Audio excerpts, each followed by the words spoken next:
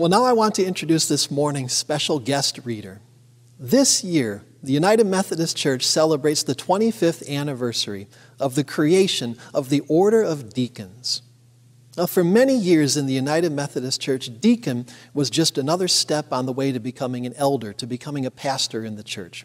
But 25 years ago, in 1996, the United Methodist Church recognized that there are many people in our church family who are called to be set aside in ministry, who are called to a life of full-time ministry and service, but who aren't called to be pastors of congregations. In 1996, the United Methodist Church decided that instead of being a stepping stone on the way to something else, deacon would now be recognized as a way of being in ministry, a way of being in service, an ordained order of ministry all of its own. In 1996, the Order of Deacons, the permanent deacon position in the church, was created. Deacons are ordained to a ministry of word, service, justice, and compassion. We are so very grateful for our own deacon, Reverend Christy Miller-White. Deacons are specialists, and they do all sorts of different things in the church. Reverend Christy specializes in ministry with youth and with young people and children. And over the next several weeks, we're going to celebrate the 25th anniversary of the creation of the Order of Deacons by introducing you to many of the other deacons who serve the United Methodist Church here in Michigan. Each Sunday, we're going to invite another deacon to share a little bit about their ministry, to introduce themselves to you, and to share God's Word as we find it in Scripture. This morning, I'm pleased and excited to invite our friend, the Reverend Paul Perez, to share a little bit about his ministry, and then to share with us a scripture reading from the Old Testament book of Exodus. Greetings, Court Street. I'm Reverend Paul Perez, an ordained deacon in the Michigan Conference of the United Methodist Church. I currently serve on conference staff as Director of Connectional Ministries. In that role, I lead the conference in missional vision and strategy and supervise our creative conference staff who focus on mission, justice, multicultural vibrancy, ministry with the Latinx community, and ministry with young people.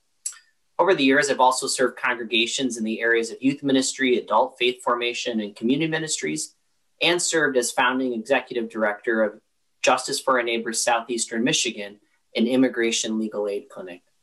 I've come to understand my call as a deacon to be focused on starting new ministries, which no one congregation could do on their own, and that respond to the deep need and hurt in our communities.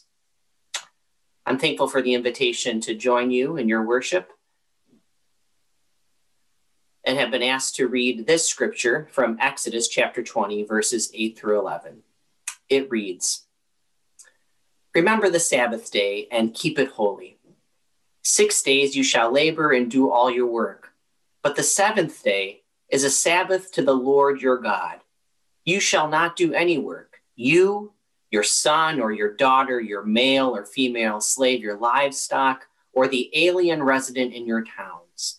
For in 6 days the Lord made heaven and earth, the sea, and all that is in them, but rested the seventh day. Therefore the Lord blessed the Sabbath and consecrated it." This is the word of God for the people of God. Thanks be to God. So I took a week off the week after Easter. I was ready for a little vacation. I was ready to rest and catch my breath after all of the busyness of Holy Week. I didn't have very much planned for my week of vacation. I decided that I was going to have a staycation. And I was really looking forward to just hanging around the house all week without very much to do at all. And the first morning of my vacation after Easter Sunday, on that Monday, I got out of bed. I slept in a little bit, and then I went down to the kitchen and I made myself a nice breakfast. And then I had a beautiful, slow morning, just eating breakfast and reading the news from cover to cover. But then just as I was finishing breakfast, I got a text message. It was a message from the chair of a committee that I serve on. And the chair of the committee had a question that he was hoping I could answer.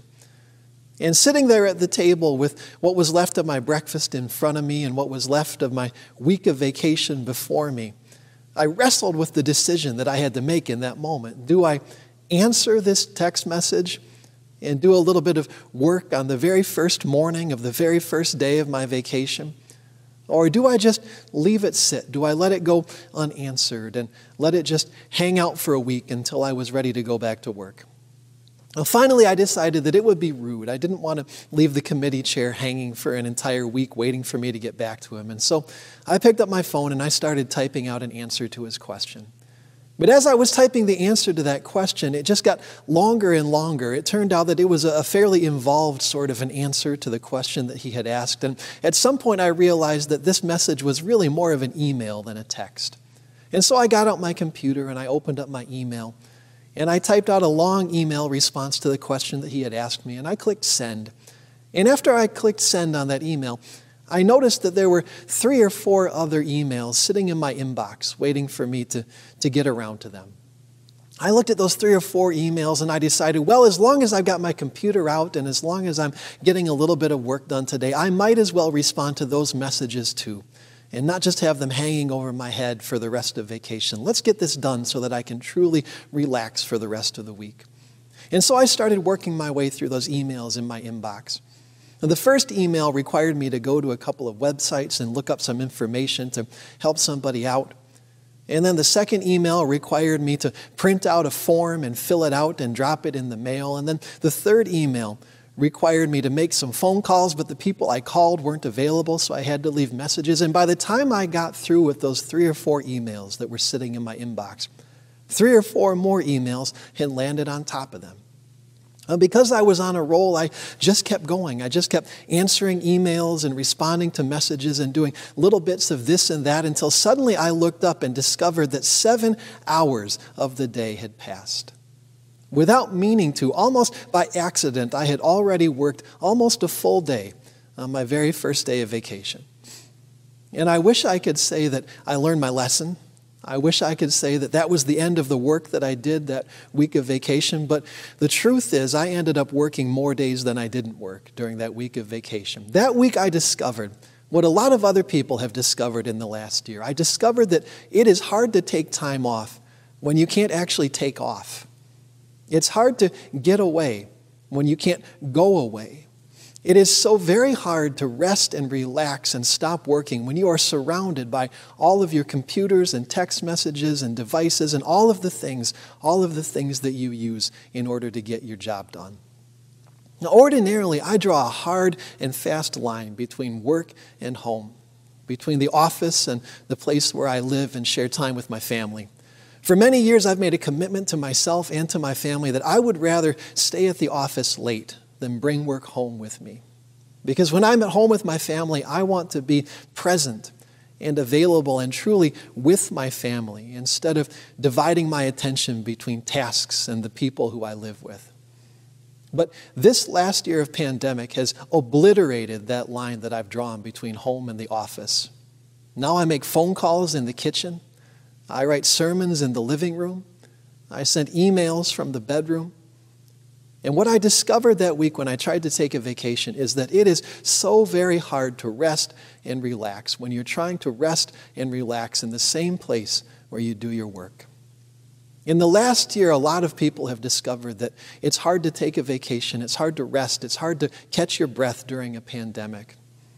And the truth is that the fact that we are right now feeling so overworked and under-rested, so exhausted and stressed out, that's not really something new. That's just an intensification of something that was already a part of our lives before the pandemic happened.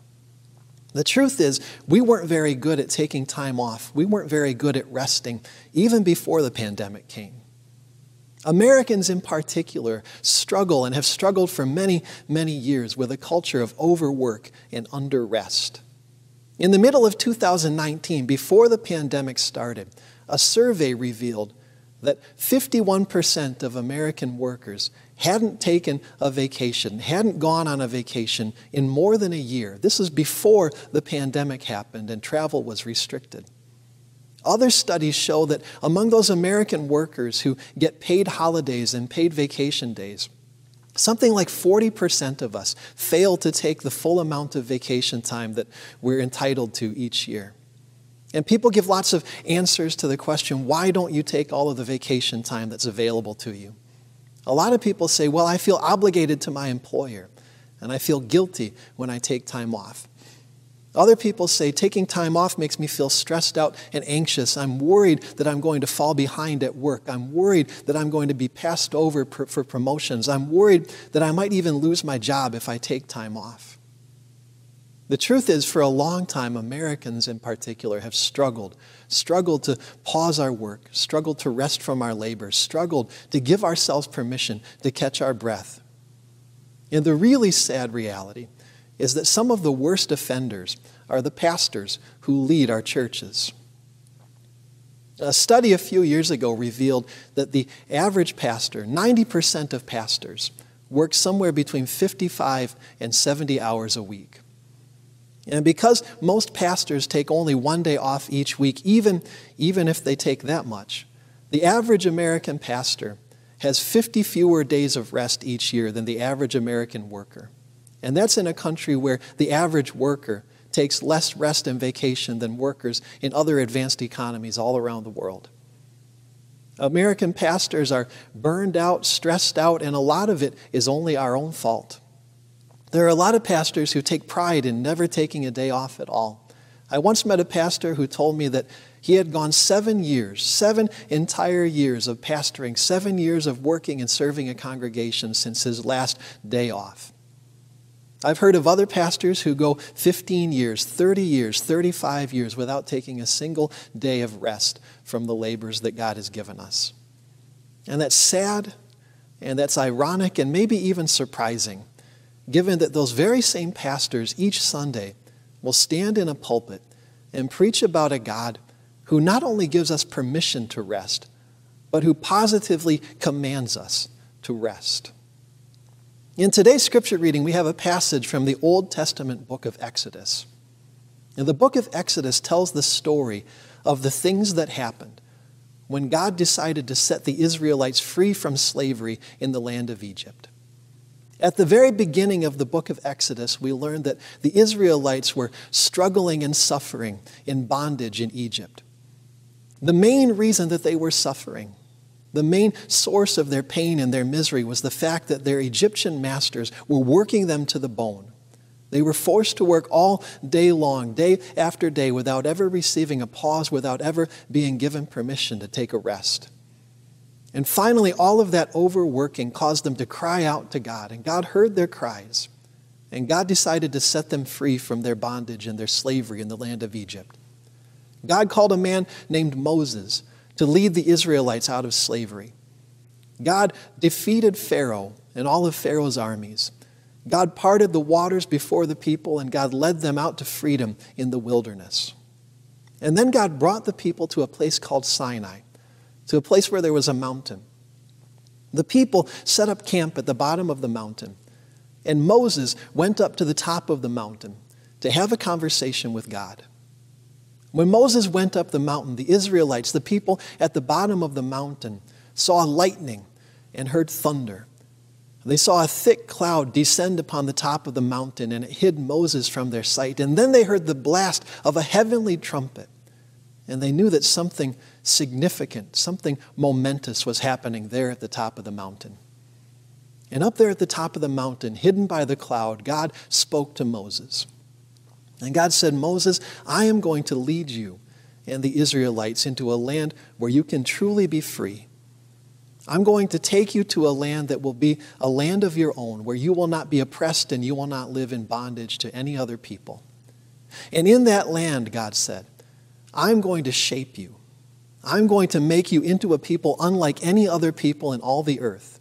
I'm going to teach you a new way of living so that you will be a holy people set apart, so that you will be a shining light to all the nations, so that you will teach the world that there is a better way of living and caring and loving one another.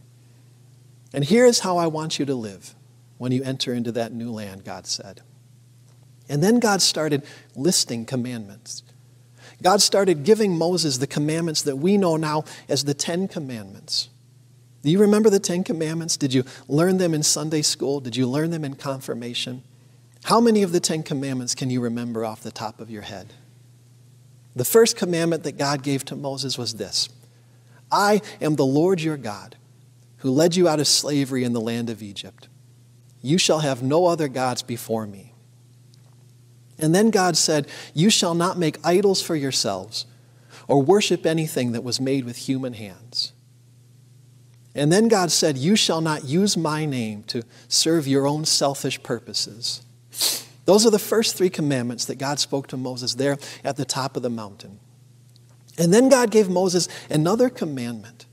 Before God gave Moses the commandment about murder, before God spoke the commandment about adultery, before God spoke about caring for your mother and father, before God spoke about coveting and stealing from one another, God gave Moses this commandment: 6 days shall you labor. You have 6 days to do all of your work. And then on the 7th day, on the Sabbath day, you shall not labor. On the 7th day, you will take a break and you will rest from your work. For I created the heavens and the earth and the seas and all that is in them in 6 days, God says. And then on the 7th day, I rested. And if I can take a day off, then you can take a day off too. Now, God didn't actually say those last words. I added those to what God says to Moses, but I don't really think God would mind because those words are implied in everything else that God says to Moses. If I can take a day off, who are you to say that you are too important? Who are you to say that you are too essential to rest in the way that I am resting? Do you believe that you are the one who keeps the world spinning? Do you believe that you are the one who holds all creation together? If you take a day off, God says, I will continue to do all of the things that I do. I will keep the world spinning. I will hold creation together. The world will not fall apart if you take a day off, God says. But you might fall apart if you don't. In the next few weeks of this sermon series, we're going to talk about some of the reasons why we struggle so much to obey this commandment and to find rest and peace from our labors. And we're going to talk about some of the ways in which God sets us free to catch our breath and to rest and to pause and enjoy this world that God has made. I hope that by the time we reach the end of this series, you will understand, you will have learned that the overwork we struggle with, this culture of constantly working and never resting, is just another iteration, just a new expression of the same oppression that the Israelites faced in the land of Egypt. I hope that by the time we reach the end of this series, you will have found a way to let go of some of the guilt and the anxiety that we feel when we even think about taking a day off and catching our breath. And most of all, by the time we reach the end of this series, I hope that you will have come to believe that God is real, that God is faithful, that God keeps the world spinning, that God binds all creation together, that God will continue to do that even if we take a day off every now and then. And so pausing from our labors, taking a moment to rest, taking a moment to enjoy this world that God has made, is not just an okay thing to do. It is a good and a godly and a sacred thing to do. Would you pray with me? God, we pray that you would set us free from the guilt we feel when we're not working. We pray that you would set us free from the anxiety we feel when we contemplate taking a day off. God, we pray that you would set us free the way you led the Israelites out of bondage in the land of Egypt. God, teach us how to experience our lives. Teach us how to experience our time. Teach us how to experience this world as a gift to be received and not an obligation to be fulfilled. All these things we pray in the name of Jesus. Amen.